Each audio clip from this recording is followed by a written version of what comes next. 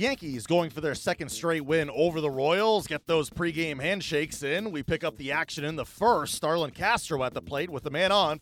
First pitch fastball is lined up to deep right field. Back goes Soler, and it's going to be over his head and up against the fence. Runner coming around third, going to try to score. Merrifield's throw home is too late. Starlin Castro doubles to right field, driving in Gardner, and the Yankees jump in front 1-0. These New Yorkers lead the American League in just about every offensive category. The 2-2 offering is swung on and belted down the left field line. That could be trouble. Into the corner it goes, and gone. A home run. A 3-run home run by Aaron Hicks, and all of a sudden, New York's lead goes from 2-0 to 5-0. But that first inning, a classic example. Brett, a left-handed hitter, singled to the opposite field left. The 1-2, a swing and a line drive down the right field line. That will race to the corner. Soler tries to pick it up. Carter is going to be sent home. And he will score to make it 6-0. I must say, Gregorius, if you were going to say, okay, there's a key hit in the game, I think that was it. He singled and drove in the Yankees' first run. That ended up a 5-run inning. In the fourth, made it 2-0, and then Hicks' big 3-run home run. Line center field. Kane will have to play it on a couple of hops. Here comes Judge around third. He's going to score. Headley stops at second. So Moylan has faced 4. All 4 have reached safely. 3 have hit safely. Cuthbert at the plate as we go to the bottom of the 8th inning. 11-4 Yankees. Ground ball up the middle. Nice diving stop. Gregorius on his feet to throw out Cuthbert. Very nice play by Gregorius. The Yanks pound out 16 hits and win their second straight over the Royals, taking it 11-7. Every player in the starting lineup had a hit for the Yanks. Michael Pineda gets the win, going 6+ innings, allowing 4 runs, 3 earned. Manager Ned Yost spoke after the game.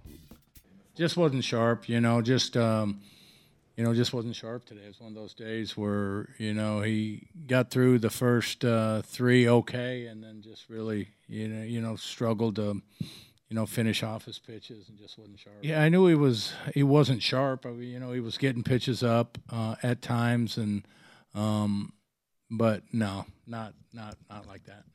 He got hurt on a fastball, he got hurt on a changeup, and he got hurt on a curveball, all 3 of them. So, Castro hit a fastball over Soler's head in the first inning, which was up a little bit.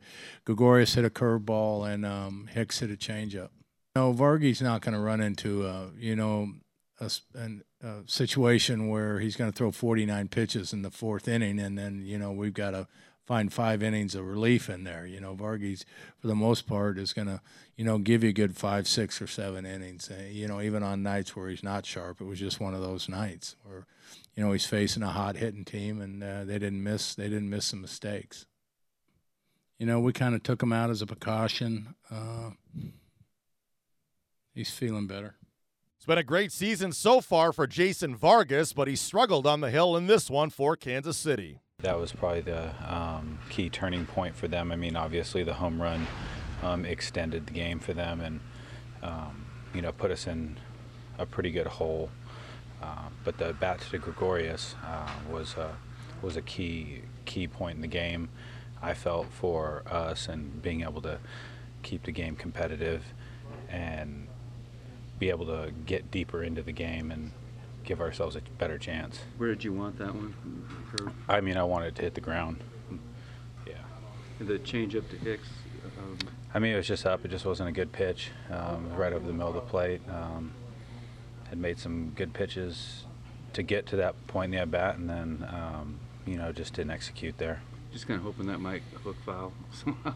Definitely hoping it would hook foul, but I knew that when he hit it, it would have to be blown pretty good to get foul. So, I just didn't do a great job of executing, and kind of wasted a lot of fastballs that could have helped us out. With all the great starts you've had, is it easier to shake off one of these and just go, okay, those are going to happen over time? Well, I think in the long run, yeah, probably. But the fact of the matter is really the only game that mattered was tonight, and getting us back into that winners category and get us moving in the right direction again. So, it's never easy to swallow when you're not able to get out of an inning, and you had a really good opportunity a couple times to get out of that inning. Up next, the Royals try and avoid the sweep against the Yankees on Thursday. Danny Duffy on the hill, opposed by Jordan Montgomery.